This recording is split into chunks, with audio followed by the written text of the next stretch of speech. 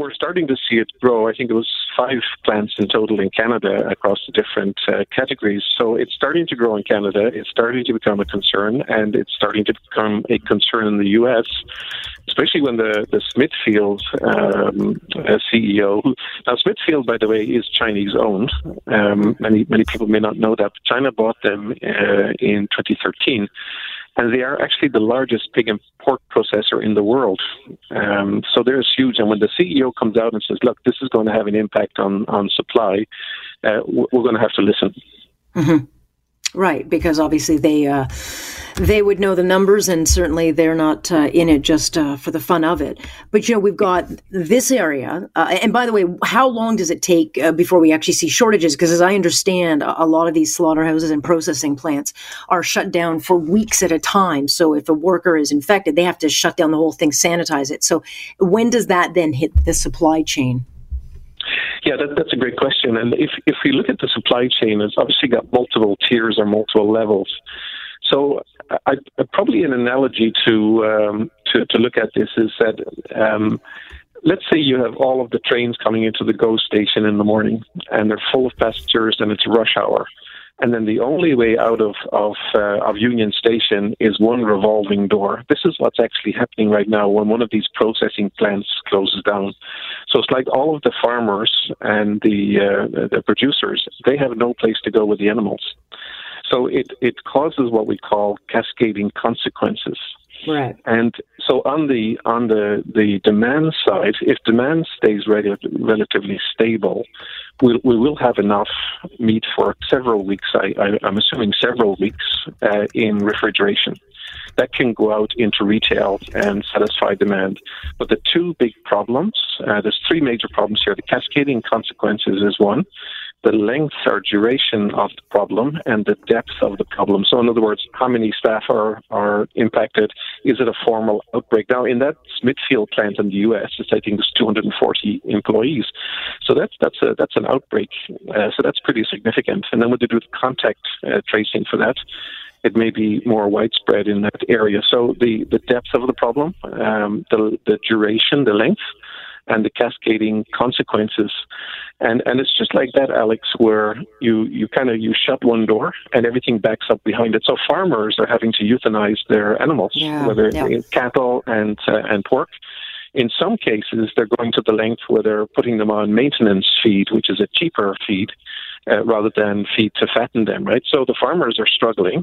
Mm-hmm. We know from the milk processors in the U.S. and Canada are dumping the milk, which is really, it's really, but we talked about that before. But let me stop you there, because that one, like the amount of waste of milk getting dumped. I mean, cows cannot stop producing milk. It's just it's not a thing unless you ingest them with a bunch of hormones. So we are dumping all of thousands upon thousands of liters of milk. Why can't that be repurposed somehow and donated to, let's say, breakfast programs for people who don't, or food banks? Why can't that be given away? Is it just that there's too much regulation on it? Well, again, it's the cascading consequences that occur here as well. You have processing plants that could, let's say, turn it into yogurt or cheese or other products, but they have limited capacity. So the issue here is if you take a systems view of the whole system, the whole entire food chain, there's so many cascading things that need to occur. So, for example, do we have enough cold storage for products? And the answer to that is, well, we have enough under normal circumstances. So what is the buffer for that? You see, unfortunately, now with mortality rates, we're having to go to refrigerated trucks because we don't have enough storage in morgues. So that's kind of a buffer that you can have in there. And right through the supply chain, you have to look at what else can you do to do something with those products? Now, with milk, what the dairy associations are saying is that they're going to food banks, but food banks have limited cold storage. Yeah. They're going to the processors who would turn it into other products, but they have limited processing capacity to turn it into those products. So, and no farmer wants to dump or get rid of their produce or kill their animals. I mean, it's really, everyone is suffering from this. Yeah, and then you've got the produce farmers who are dangerously close to not being able to seed crops, and there's the issues with the foreign temporary workers, whether or not they're going to be isolated, and there is so much pressure on the agricultural sector right now. What do you see? I mean, the conversations we've had in the past is that, the supply chain's good, it's fine, it's solid, don't worry, but now we're getting into territory that we have not seen in this country before, or have we? No, this is new territory, and the issue goes back to systems thinking. We don't have enough people that are trained to look at this from a systems perspective, and I don't mean just IT systems. I mean the whole supply chain, and then look at all of the consequences or cascading consequences that could occur. So for one example, we need in Ontario, we need the foreign workers to plant our corn. But guess what? We put a lot of our corn into the ethanol plants.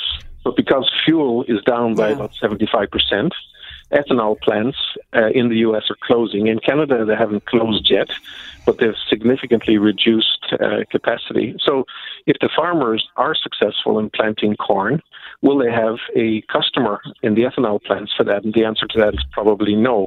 If ethanol then is not produced, ethanol is used for alcohol, beverages, it's used as chemicals. It's even used as a refrigerant in the food industry as well. So it's cascading consequences, and we have to look at this systemically. Originally, people were just looking at, do we have enough products on the shelf? And they always have to look at the whole system. Yeah, when you put it in and explain it like that, it's like, oh, gee. And then you think, okay, the farmers also have to deal with the increased carbon tax. And who cares? Well, they care because it costs them thousands and thousands more to dry the grain that they need to dry, to ship it out and hopefully make bread or whatever products they make. But it is just not a one hit. It just continues to ripple out. So in your mind and your expertise, when do we start really kind of getting into big trouble? When's the deadline for kind of correcting things? Yeah, well, as I mentioned, the three key things: the depth of the problem, the severity of it, whether it's an outbreak. Now, the Smithfield plant in the U.S., they're not even giving it a date for reopening. So that's 5% that's gone for the foreseeable future, and the industry has said it's probably 7% now in total with other plants that are closed. So that's gone off the market. And then the issue is, can the other farmers? The other processors make up that? Well, you know what? They cannot, because they're putting in the physical distancing procedures, and they're reducing capacity and also reducing the amount of workers, because it's nearly impossible in these shoulder-to-shoulder processing plants to do the physical distancing according to public health guidelines. So the ones that would take up the slack for that 7%, let's say in the U.S., if we just look at pork, they are reducing. So I think we're going to get to a stage pretty quickly where we're probably going to be down about 20%. So that's on the depth of the problem, Alex. And then what industry have not fully embraced is, again, the systems thinking. If the public health agency says to you that we presume that 60% of the population will be infected, they have not until recently really internalized that and said, you know what, if I have 1,000 workers in my factory, that means 600 of them could get sick. Yeah. What is my plan? Do I have two of those that are critical to operate one machine? So that's when you get into that cascading effects. So that's the depth of the problem. Then you get into the duration. If it goes longer than I would say 2 to 4 weeks, then we have a noticeable problem when the storage in refrigerated units starts to dry up. And then there's the unforeseen ones from the cascading consequences, like ethanol that's used for other areas and so on.